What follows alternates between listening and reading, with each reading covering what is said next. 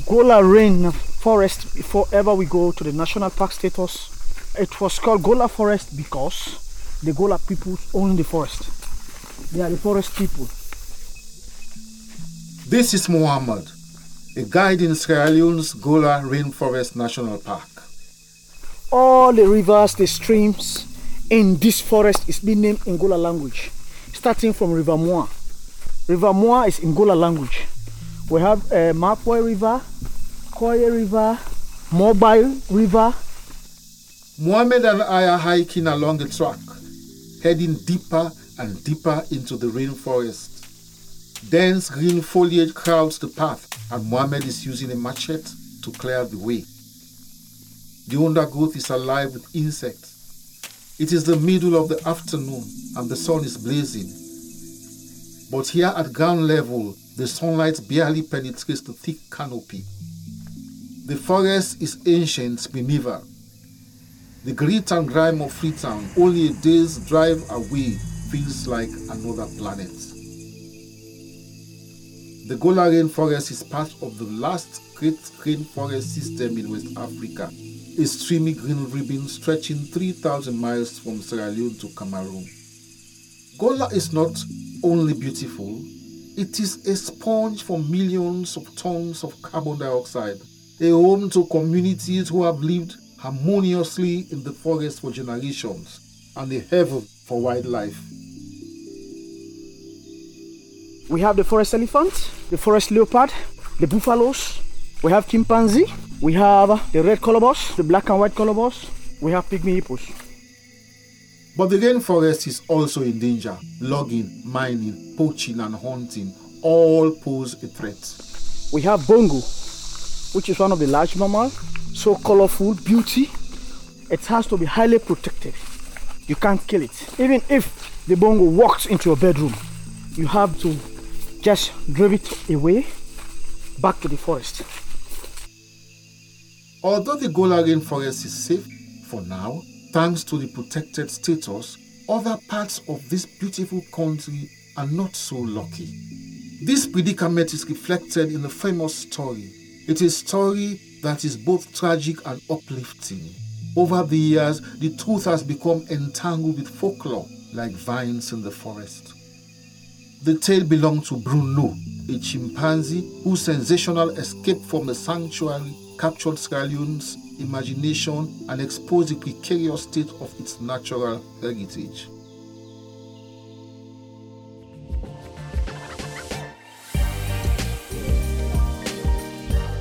I am Charlie Hafner, a playwright, historian, and traditional storyteller, and this is Salone Stories, a podcast series about life and culture in my home country, Sierra Leone. This episode is all about a chimpanzee whose dramatic stories took Sierra Leone by storm. What happened to Bruno, and why was it so significant?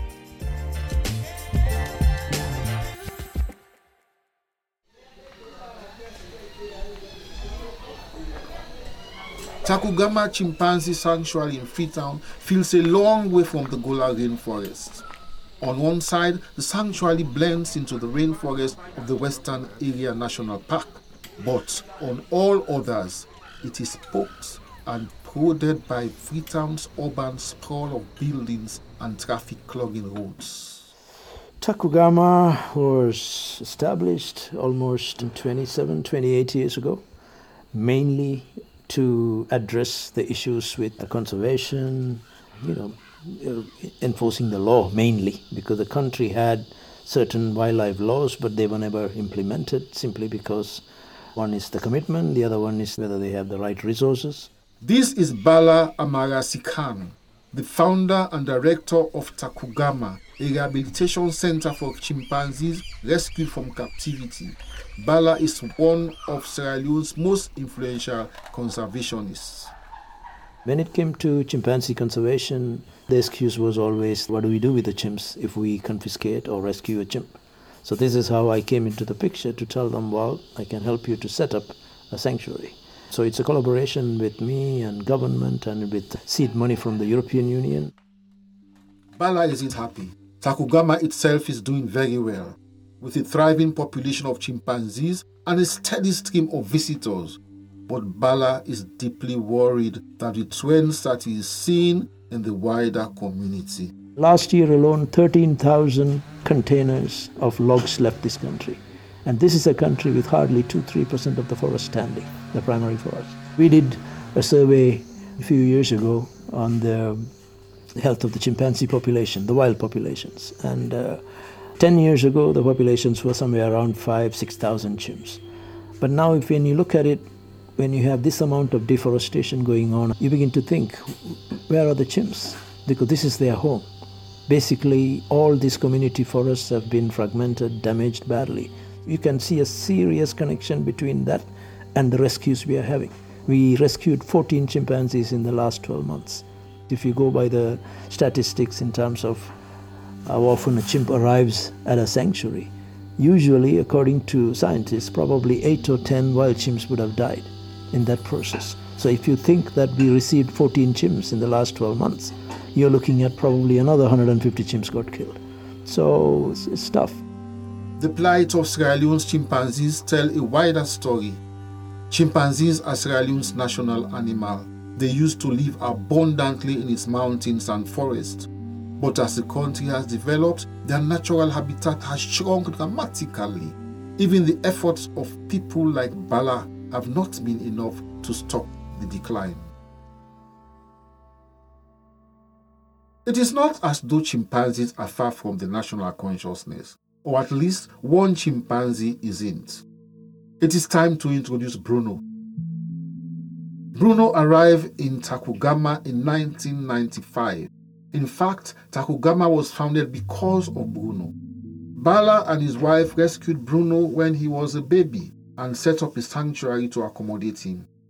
Space was secured, staff were hired, and more chimps eventually came to join him. By 2006, Bruno was the undisputed alpha male of the sanctuary. It was a group that had experienced a lot of trauma. The site had been shelled and looted during the Sierra Leone Civil War, which had ended less than 5 years earlier. Bruno had every reason to be a protective patriarch. Bruno and 30 other chimps were given breakfast and released into a forest enclosure most mornings. Then, a member of staff would crawl into the tunnel connecting the enclosure to the accommodation block and clean it. It was a messy job, taking more than an hour. But one day, whilst the tunnel was being cleaned, the chimpanzees smashed a padlock on the locked gate and moved the wooden weight which normally blocks their exit. Then they streamed out into the forest. Chaos ensued. The chimps, unused to freedom, screamed like banshees and swung about the branches. Staff had been trained to deal with escaped chimpanzees using blowpipes and tranquilizing darts. But in the past, only one chimp had ever managed to break out. 31 frenzied apes at once was simply too much to handle.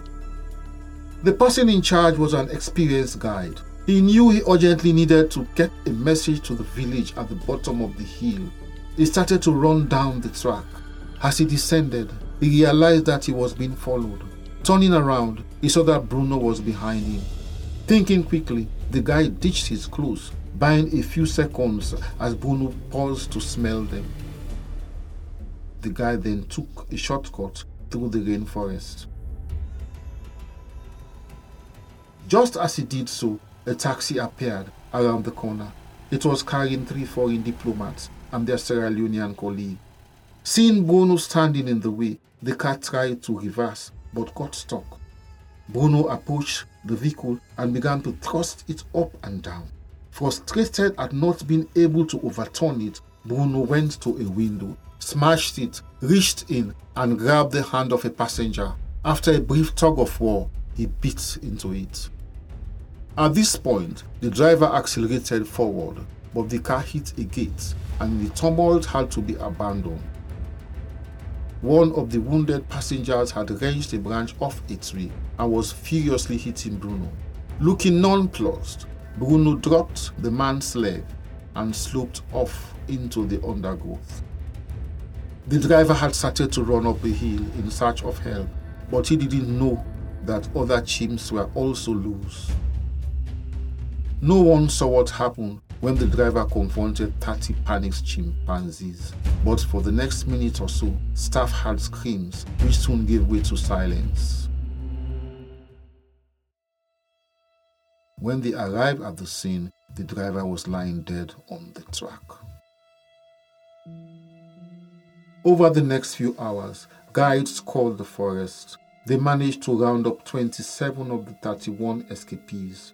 4 of the chimps, however, were never found. Bruno was one of them.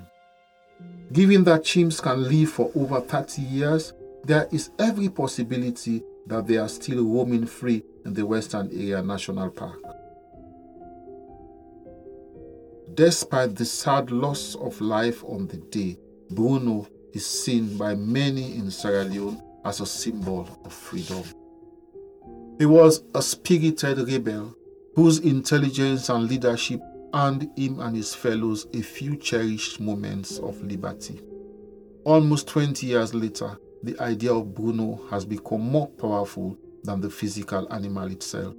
Reported sightings have been weird and wonderful quality, as if Bruno is a mystical creature rather than a real animal.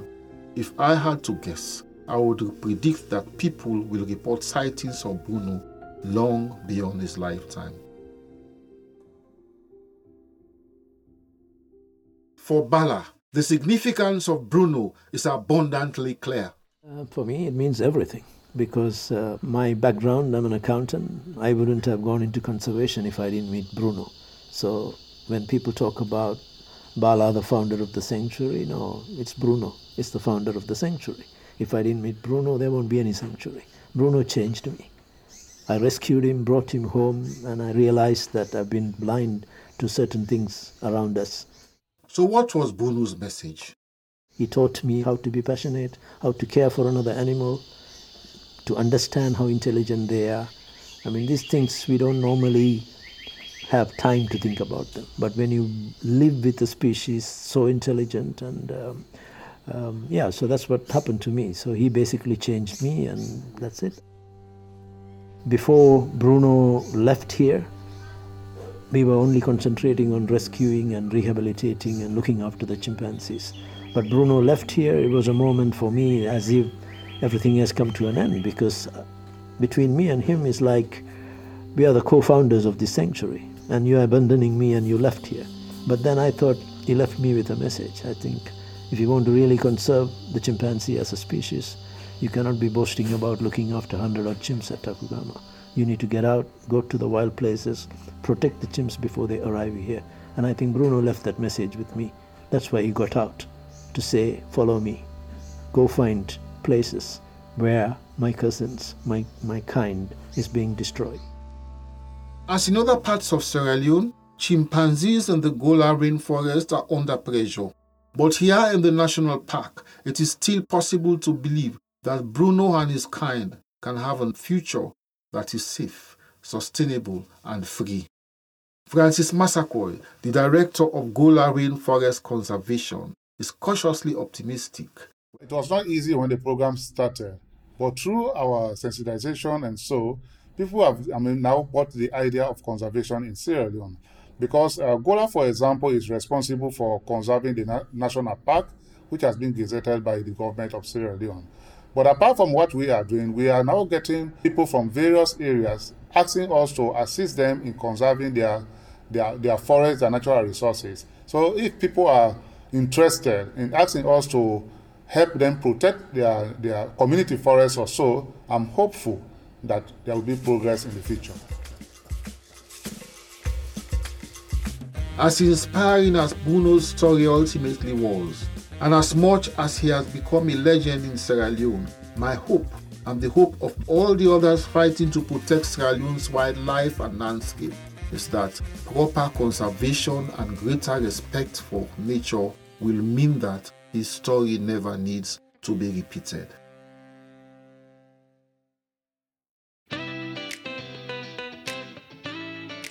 Join me next time as we venture up the hill to one of Africa's oldest universities and ask why Sierra Leone is known as the Athens of West Africa. This episode of Saloon Stories was presented by me, Charlie Hafner. It was written and created by myself and Sam Williams and edited by Nadia Mehdi. The executive producers were Sam Williams and Max O'Brien. Sound design and mixing by Naomi Clark. Saloon Stories was produced by Novel for AfriCell.